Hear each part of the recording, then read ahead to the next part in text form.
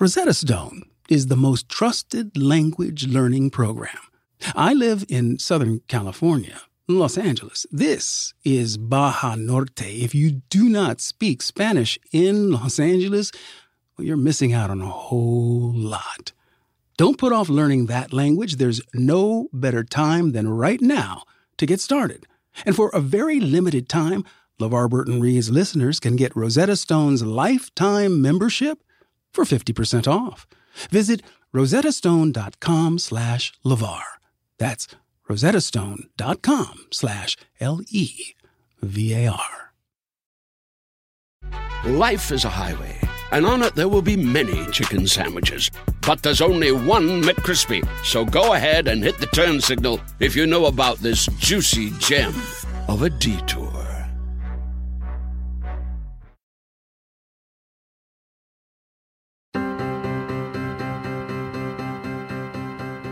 Hi, I'm LeVar Burton, and this is LeVar Burton Reads. In every episode, I handpick a different piece of short fiction, and I read it to you.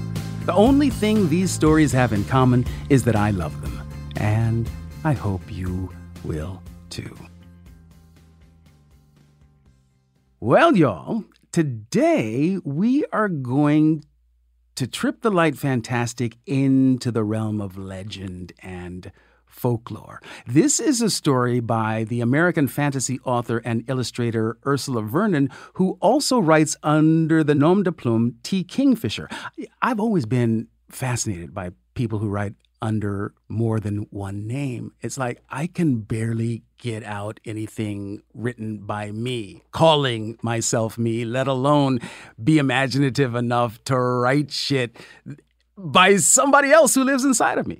She's probably best known for her Eisner Award-nominated, Hugo Award-winning graphic novel, Digger, or she's got a series for children called Dragon Breath. But she's also written some amazing short fiction for adults, and this story is one of them. It's a Nebula Award-winning piece called Jackalope Wives. It was first published in Apex magazine and is now available in Ursula's collected short stories. Now, this story takes on a couple of familiar myths, like the animal bride. In a lot of those stories, think Swan Lake, a young unmarried man steals a magic coat of swan feathers from a swan maiden so that she will not fly away, and he marries her. It doesn't always turn out so great for the young man, but never mind. And then in this story, we have the jackalope, which is a newer bit of American folklore. Here's the story. A couple of brothers dreamed up the jackalope from a rabbit and antelope antlers and made up the whole mythos behind it. They took pieces of the American West, adopted them as their own, and literally made an object that could be sold. So, if you're ready, let's take a deep breath.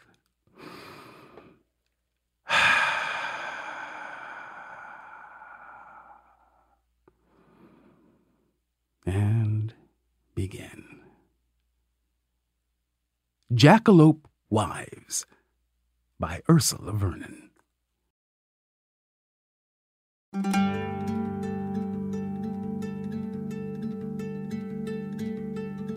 The moon came up and the sun went down.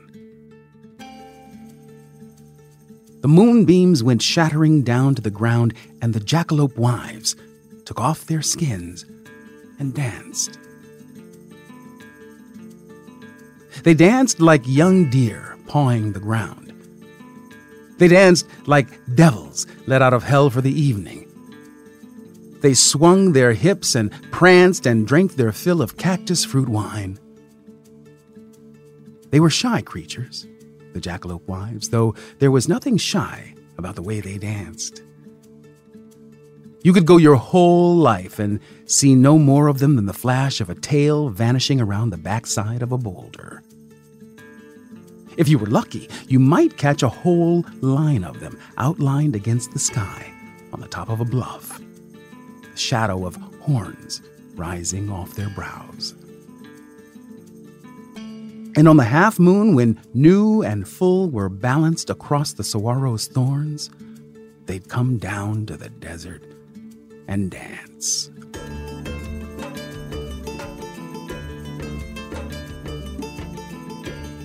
The young men used to get together and whisper, saying they were going to catch them a jackalope wife. They'd lay belly down at the edge of the bluff and look down on the fire and the dancing shapes, and they'd go away aching for all the good it did them. For the jackalope wives were shy of humans. Their lovers were jackrabbits and antelope bucks, not human men. You couldn't even get too close or they'd take fright and run away. One minute you'd see them kicking their heels up and hear them laugh, then the music would freeze. And they'd all look at you with their eyes wide and their ears upswept. The next second they'd snatch up their skins and there'd be nothing left but a dozen skinny she-rabbits running off in all directions, and a campfire left that wouldn't burn out till morning. It was uncanny, sure, but they never did anybody any harm. Grandma Harkin, who lived down past the well, said that the jackalopes were the daughters of the rain, and driving them off would bring on the drought. People said they didn't believe a word of it, but when you live in a desert, you don't take chances. When the wild music came through town, a couple of notes skittering on the sand, then people knew the jackalope wives were out. They kept the dogs tied up and their brash sons occupied. The town got into the habit of having a dance that night to keep the boys firmly fixed on human girls and to drown out the notes of the wild music.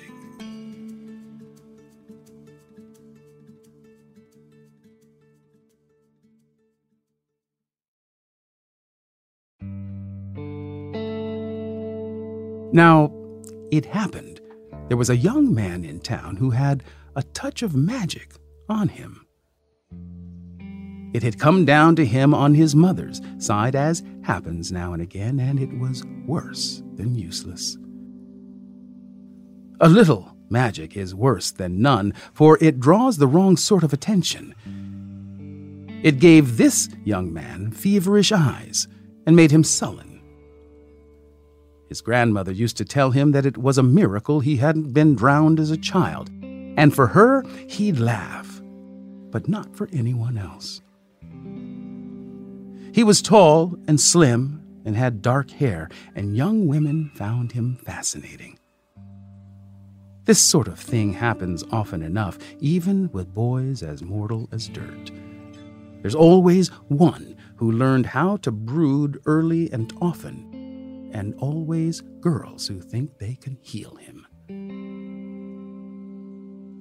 Eventually, the girls learn better.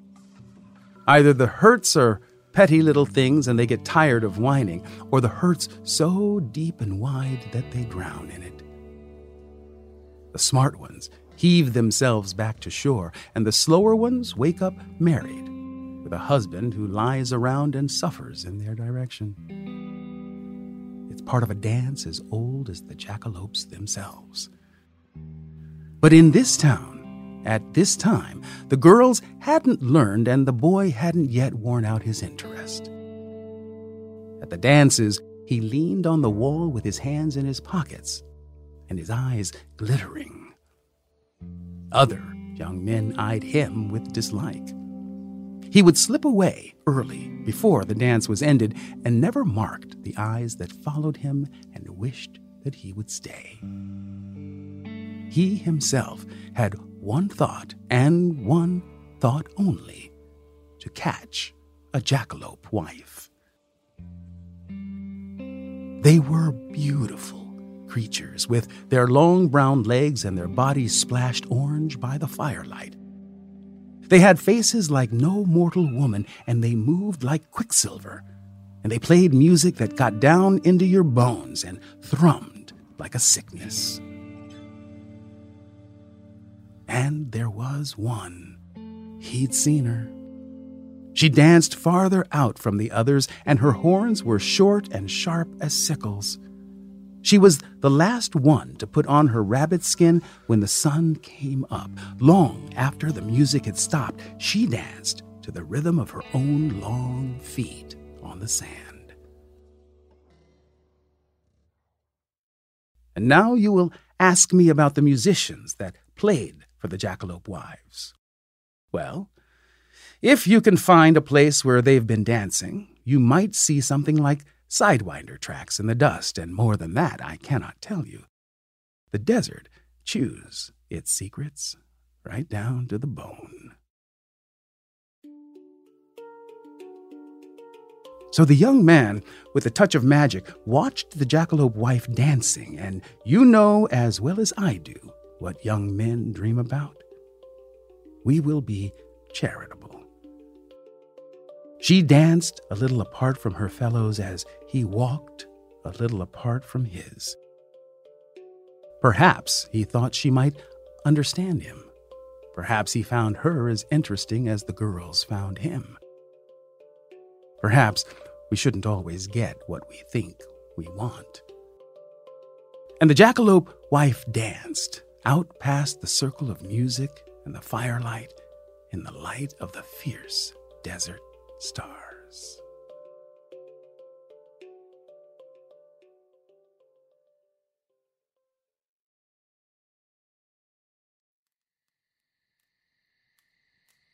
Grandma Harkin had settled in for the evening with a shawl on her shoulders and a cat on her lap when somebody started hammering on the door. Grandma, come quick. Open the door. Oh, God, Grandma, you have to help me.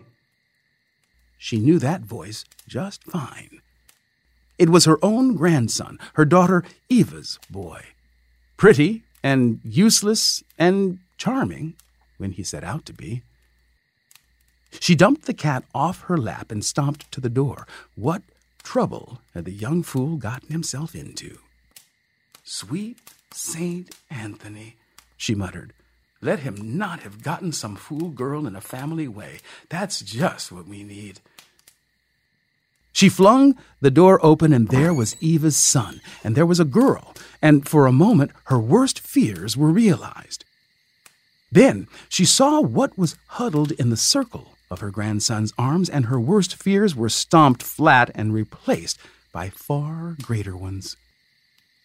Oh, Mary, she said, oh, Jesus, Mary, and Joseph, oh, blessed St. Anthony, you've caught a Jackalope Wife.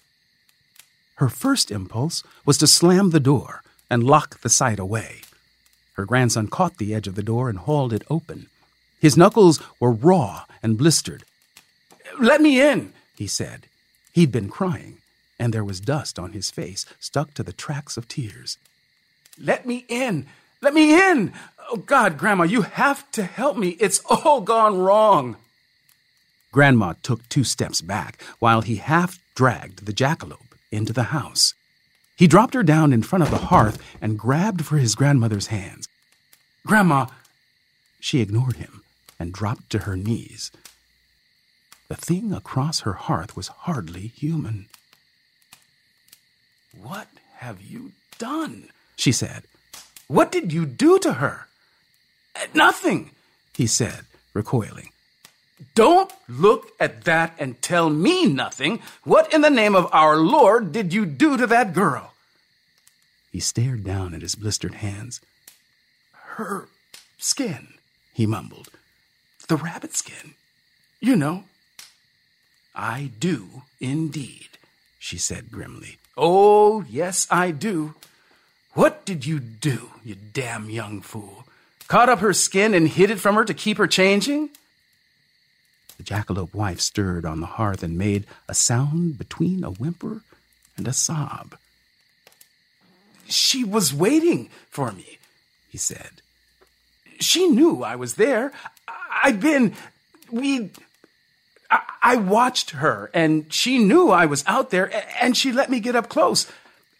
I thought we could talk. Grandma Harkin clenched one hand into a fist and rested her forehead on it. I grabbed the skin. I mean, it was right there. She was watching. I thought she wanted me to have it. She turned and looked at him. He sank down in her chair, all his grace gone. "You have to burn it," mumbled her grandson.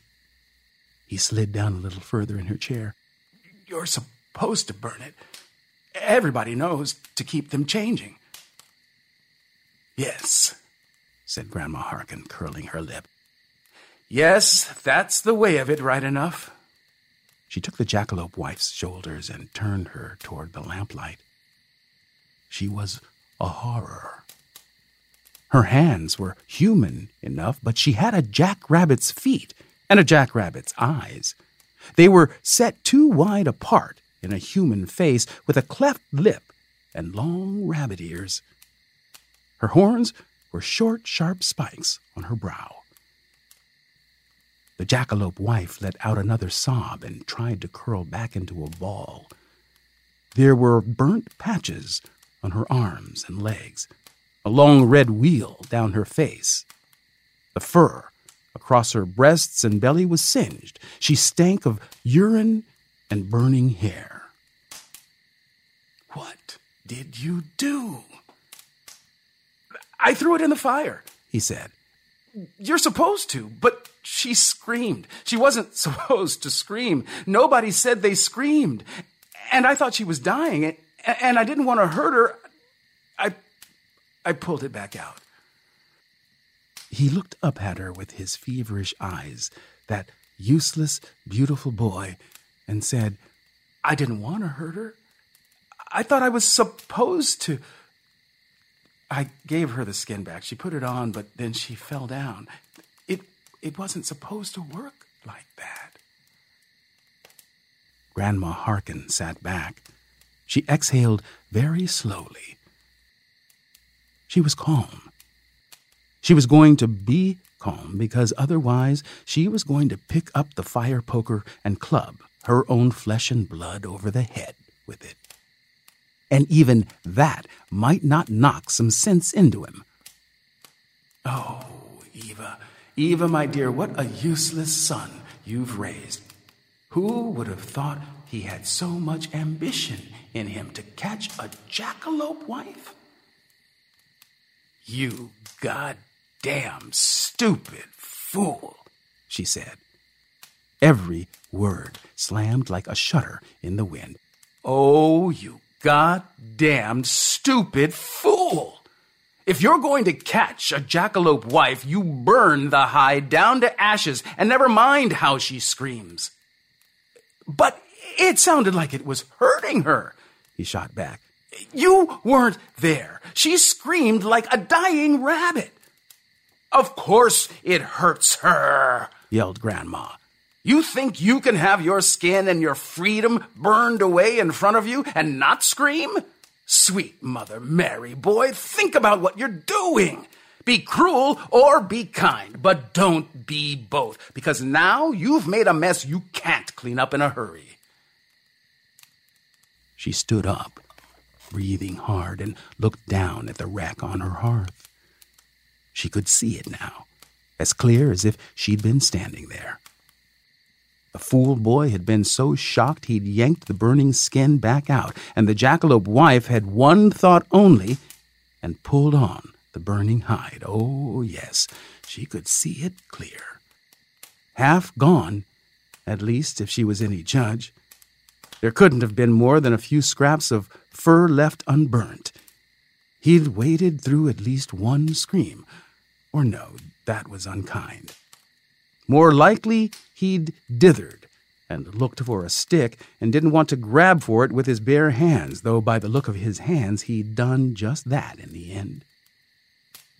And the others were long gone by then and couldn't stop her. There ought to have been one, at least smart enough to know that you didn't put on a half-burnt rabbit skin. "Why does she look like that?" whispered her grandson, huddled into his chair. "Because she's trapped betwixt and between. You did that with your goddamn pity. You should have let it burn, or better yet, left her alone and never gone out in the desert at all. She was beautiful. he said, as if it were a reason, as if it mattered, as if it had ever mattered. Get out, said Grandma wearily. Tell your mother to make up a poultice for your hands. You did right at the end, bringing her here, even if you made a mess of the rest from first to last. He scrambled to his feet and ran for the door. On the threshold, he paused and looked back. You can fix her, right? Grandma let out a high bark like a bitch fox, barely a laugh at all. No one can fix this, you stupid boy. This is broken past mending. All I can do is pick up the pieces. He ran. The door slammed shut and left her alone with the wreckage of the jackalope wife.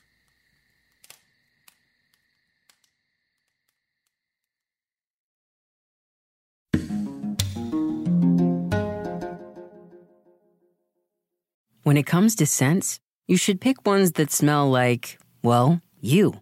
Target gets it, which is why they offer a range of personal care products with fragrances for everyone. Be true to floral you with Dove Peony and Rose Body Wash. Live your fresh life with Degree Ultra Clear Deodorant. Express your decadent side with Love Beauty and Planet Coconut Shampoo. This spring, choose care that brings you joy beyond labels. Pick up new favorites at a Target near you or online at Target.com. On this episode of Plant Killers, we'll explore one nation's most notorious fruit and vegetable killer, bad dirt. What makes bad dirt so bad? The answer? The ingredients. But fear not, true crime enthusiasts. This story has a happy ending. New Miracle-Gro organic raised bed and garden soil. It's made with quality organic ingredients from upcycled green waste like compost and aged bark. Unlike the other guys who can't say the same. Looks like bad dirt's murdering days are over, thanks to Miracle-Gro. Join us next time on Plant Killers. The living room is where you make life's most beautiful memories. But your sofa shouldn't be the one remembering them. The new life-resistant, high-performance furniture collection from Ashley is designed to withstand all the spills, slip-ups, and muddy paws that come with the best parts of life. Ashley high-performance sofas and recliners are soft, on-trend, and easy to clean. Shop the high-performance furniture in-store or online at ashley.com. Ashley, for the love of home. You can start your day off right when you find a professional on Angie to get your plumbing right first. Connect with skilled professionals to get all your home projects done well. Visit Angie.com. You can do this when you Angie that. Now, let's get back to our story.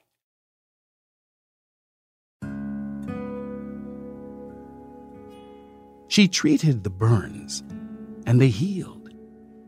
But there was nothing to be done for the shape of the jackalope's face, or the two wide eyes, or the horns, shaped like a sickle moon. At first, Grandma worried that the townspeople would see her, and Lord knew what would happen then. But the jackalope wife was the color of dust, and she still had a wild animal's stillness. When somebody called, she lay flat in the garden, down among the beans, and nobody saw her at all. The only person she didn't hide from was Eva, Grandma's daughter. There was no chance that she mistook them for each other. Eva was round and plump and comfortable, the way Grandma's second husband, Eva's father, had been round and plump and comfortable. Maybe we smell alike, thought Grandma. It would make sense, I suppose. Eva's son didn't come around at all.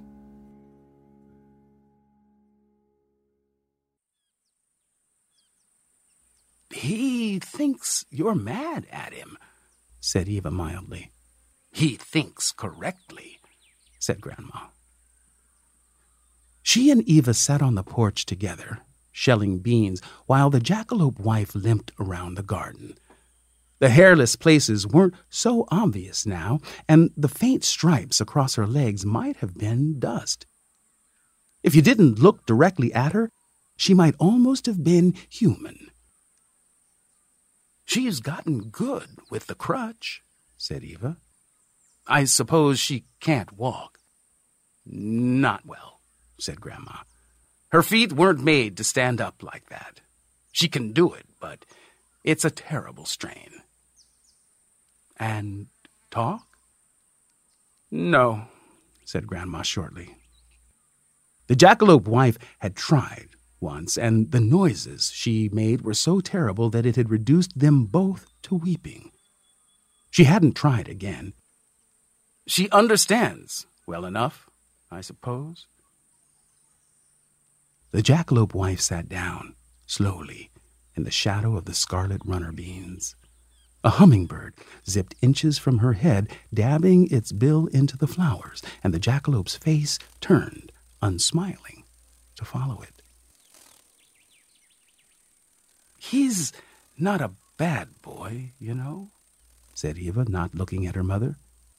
"He didn't mean to do her harm." Grandma let out an explosive snort. "Jesus, Mary, and Joseph. It doesn't matter what he meant to do. He should have left well enough alone. And if he couldn't do that, he should have finished what he started."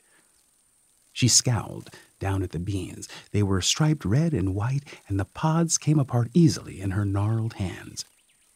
"Better all the way human than this. Better he'd bashed her head in with a rock than this." "Better for her or better for you?"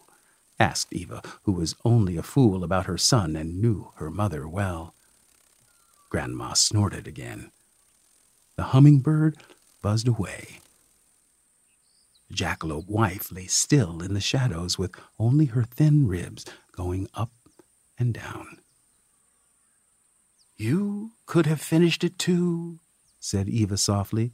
"I've seen you kill chickens. She'd probably lay her head on the chopping block if you asked."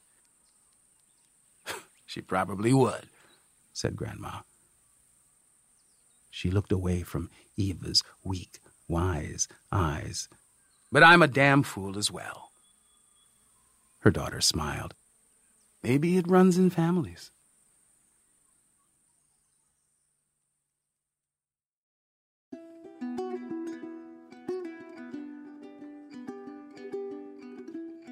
Grandma Harkin got up before dawn the next morning and went rummaging around the house.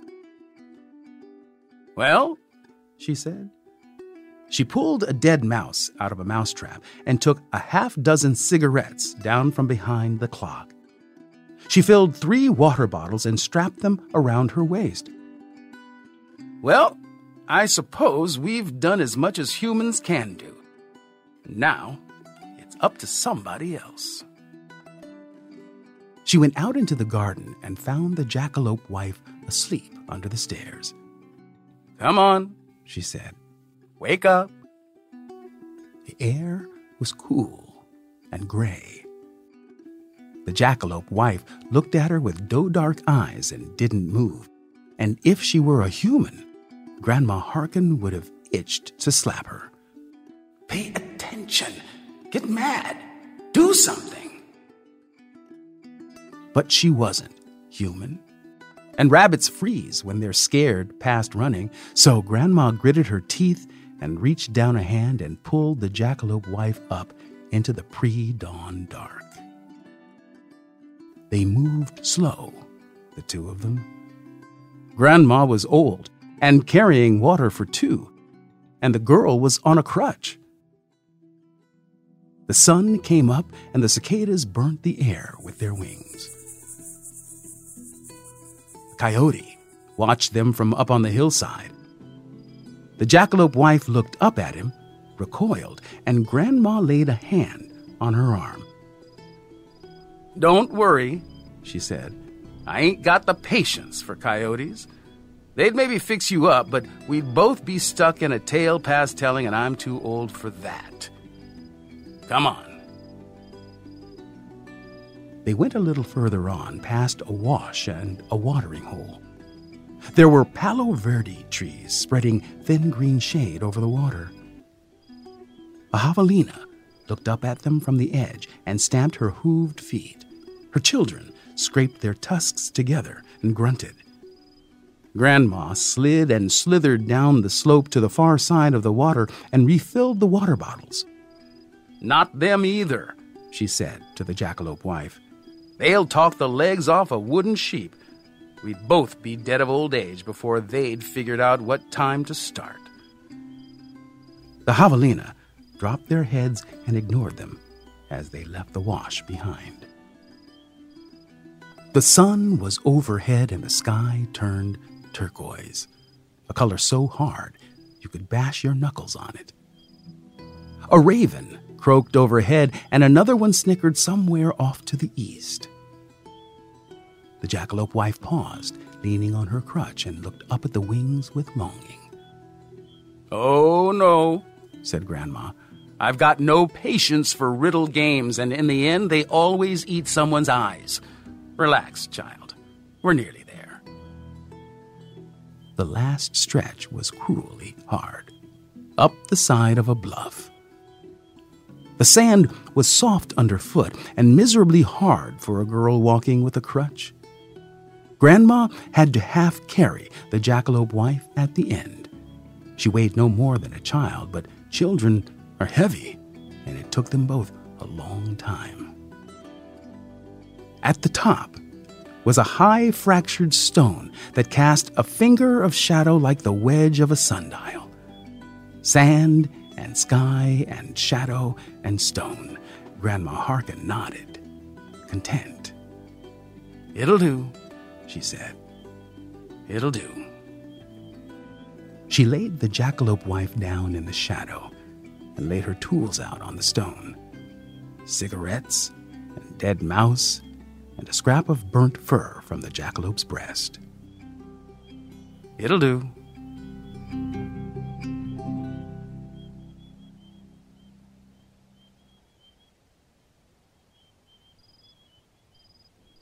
Then she sat down in the shadow herself and arranged her skirts.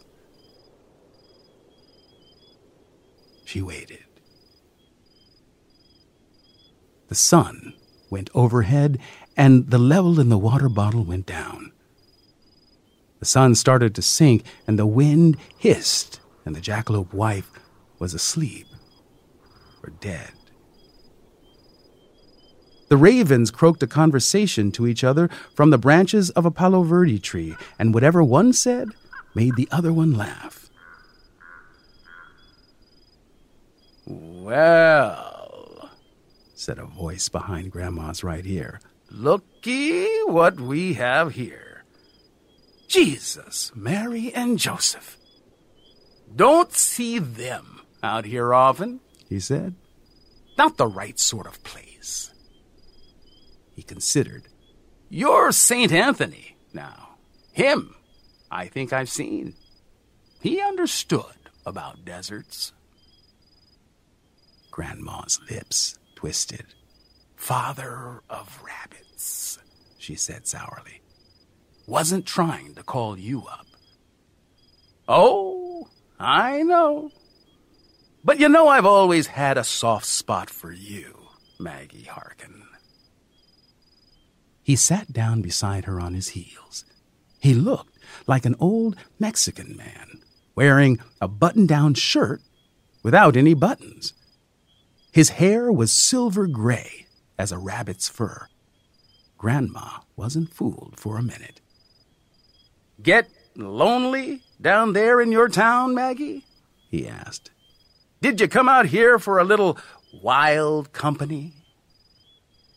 Grandma Harkin leaned over to the jackalope wife and smoothed one long ear back from her face. She looked up at them both with wide, uncomprehending eyes.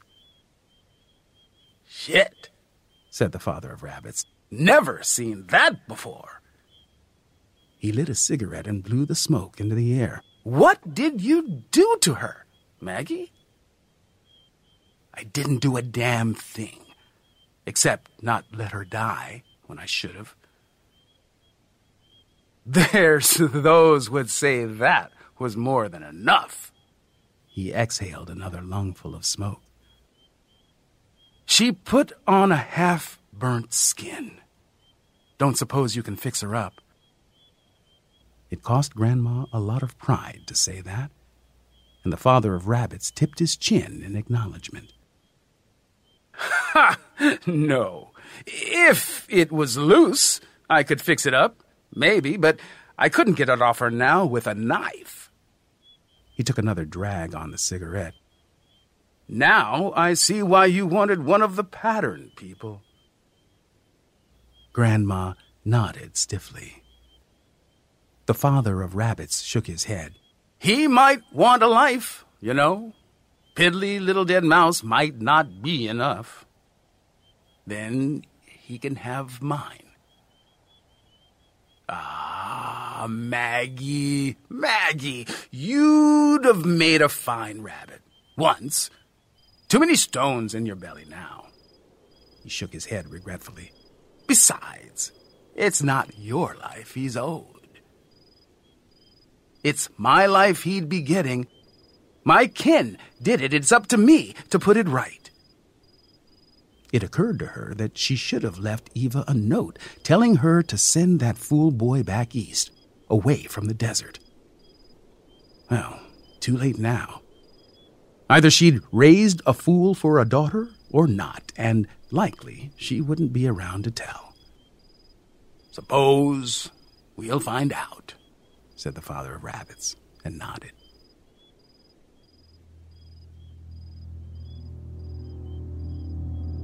A man came around the edge of the standing stone. He moved quick, then slow, and his eyes didn't blink. He was naked, and his skin was covered in painted diamonds.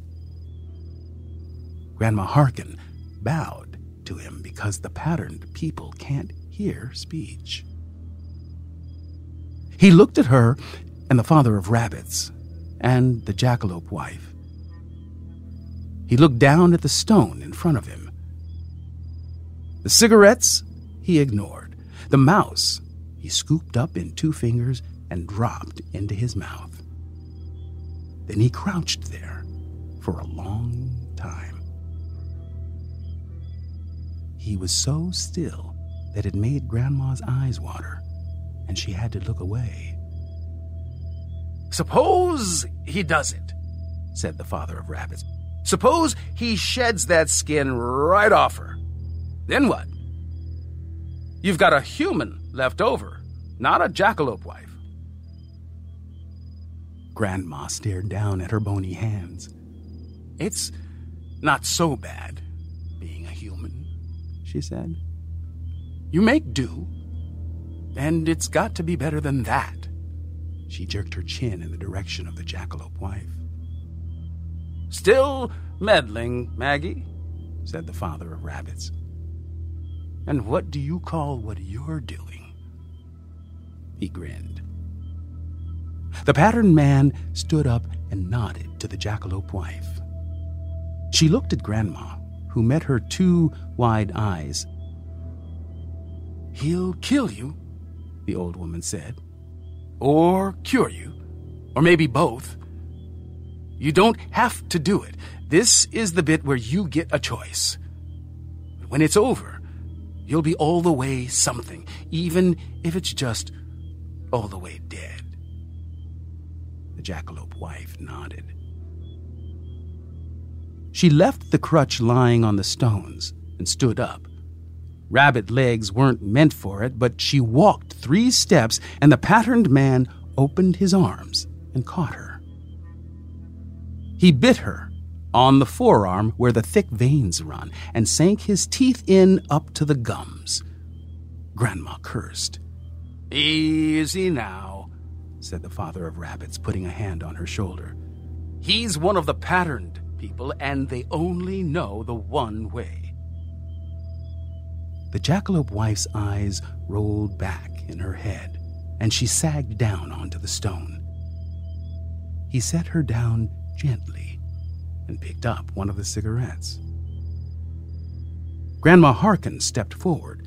She rolled both her sleeves up to the elbow and offered him her wrists.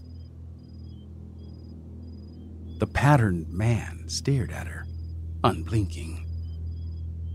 The ravens laughed to themselves at the bottom of the wash. Then he dipped his head and bowed to Grandma Harkin, and a rattlesnake as long as a man slithered away into the evening.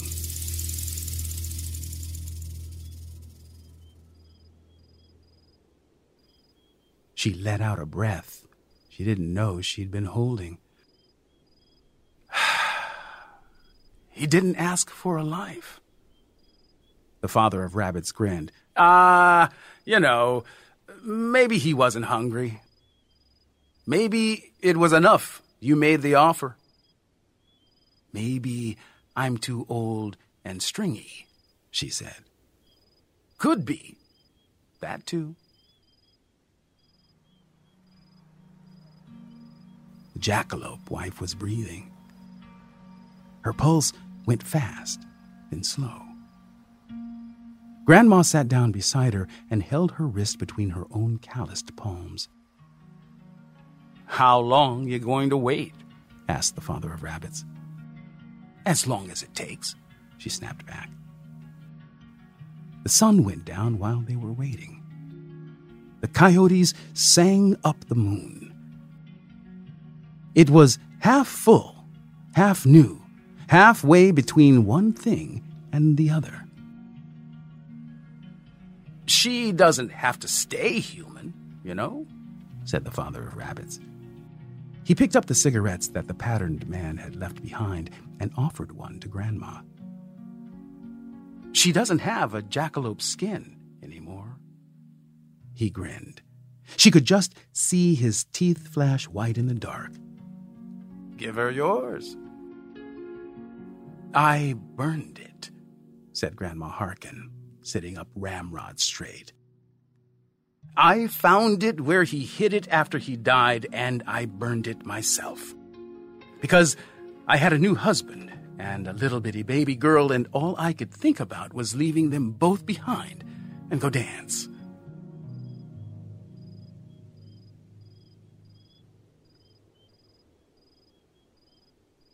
The father of rabbits exhaled slowly in the dark. It was easier that way, she said. You get over what you can't have faster than you get over what you could. And we shouldn't always get what we think we want. They sat in silence at the top of the bluff.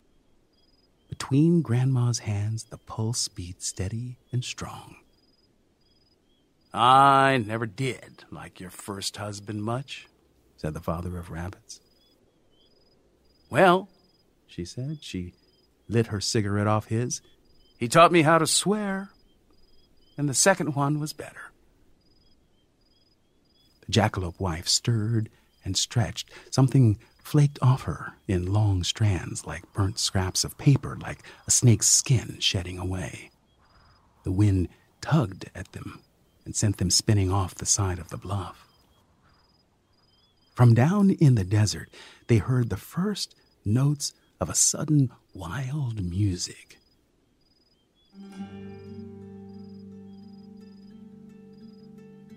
It happens I might have a spare skin, said the father of rabbits. He reached into his pack and pulled out a long gray roll of rabbit skin. The jackalope wife's eyes went wide and her body shook with longing. But it was human longing and a human body shaking. Where'd you get that? Asked Grandma Harkin, suspicious. Oh, well, He waved a hand. Pulled it out of a fire once. Must have been 40 years ago now. Took some doing to fix it up again, but some people owed me favors. Suppose she might as well have it. Unless you want it. He held it out to Grandma Harkin. She took it in her hands and stroked it. It was as soft as it had been 50 years ago. The small sickle horns were hard weights in her hands. You were a hell of a dancer, said the father of rabbits. Still am, said Grandma Harkin. And she flung the jackalope skin over the shoulders of the human jackalope wife.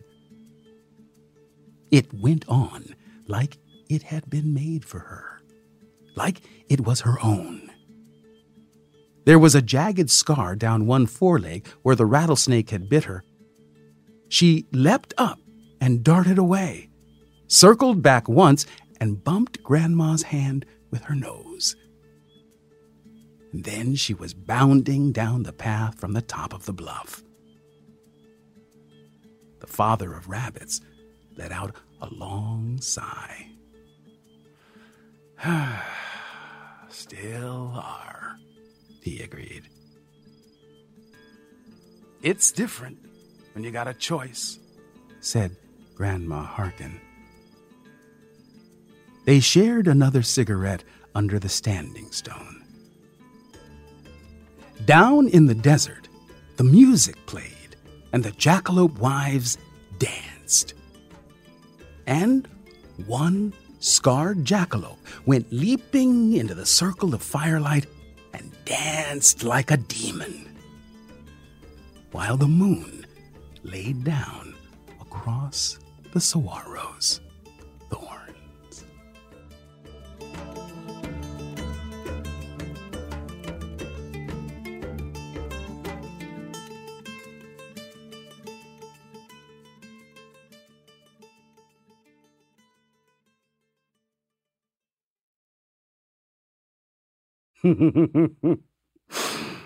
Wow. Beautiful story.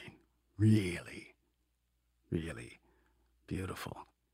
I guess I've always been fascinated by tales of creatures that are partly human, but retain some of the animal nature. I mean, if you look at myth, right? If you look at Greek mythology and Roman mythology, there are a lot of these hybrid creatures, half human, half whatever, horses, bulls, goats, right? But that's all in the ancient world. We don't have any of those tales, or many of those tales, in Western culture because our culture is way too new. We've moved on in literature and in our storytelling. You know, we've moved on from the days of trying to make sense of ourselves through nature, through the nature that we could observe around us. And now we are trying to measure ourselves and make sense of the world through that which we can still observe, but it's not in the everyday world that we can see. I mean, we're looking at the subatomic structure of things, and we're getting inspired by the microscopic, not the everyday animals that we see around us.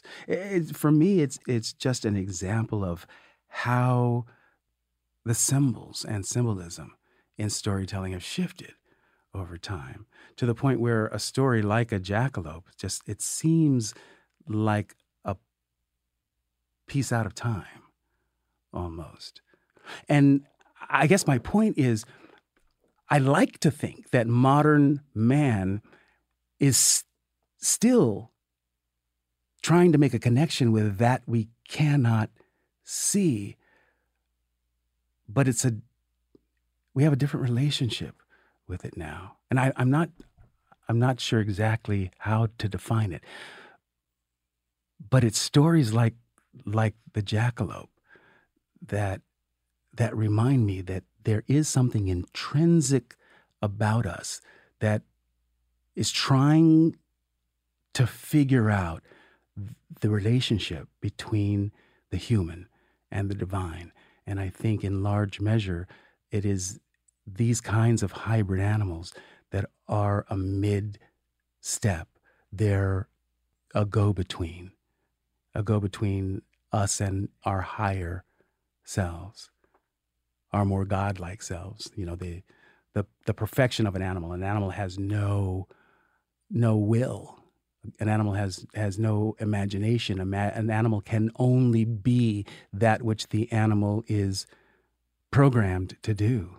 And we're looking to make that connection, I think, in our storytelling always, to tap into that part of us that isn't human at all.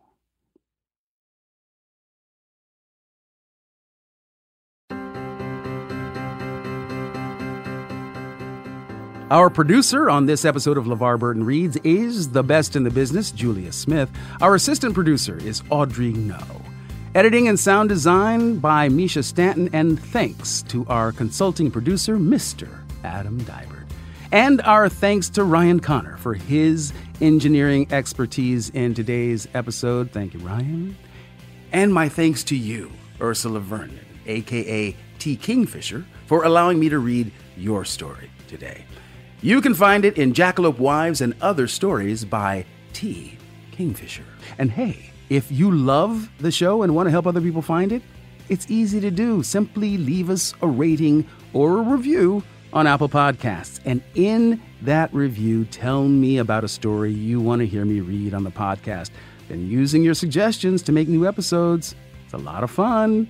Come on and play.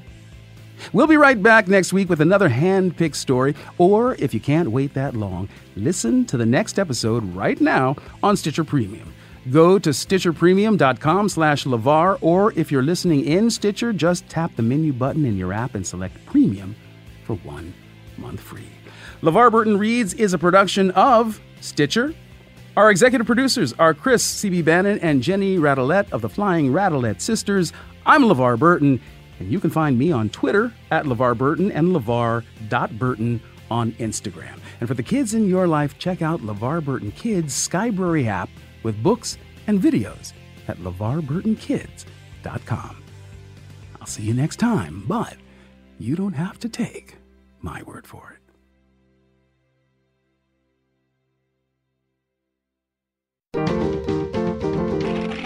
Stitcher. For over 130 years, McCormick has helped you make Mom's lasagna to keep her secret recipe alive. Take over taco night, no matter how chaotic your day is.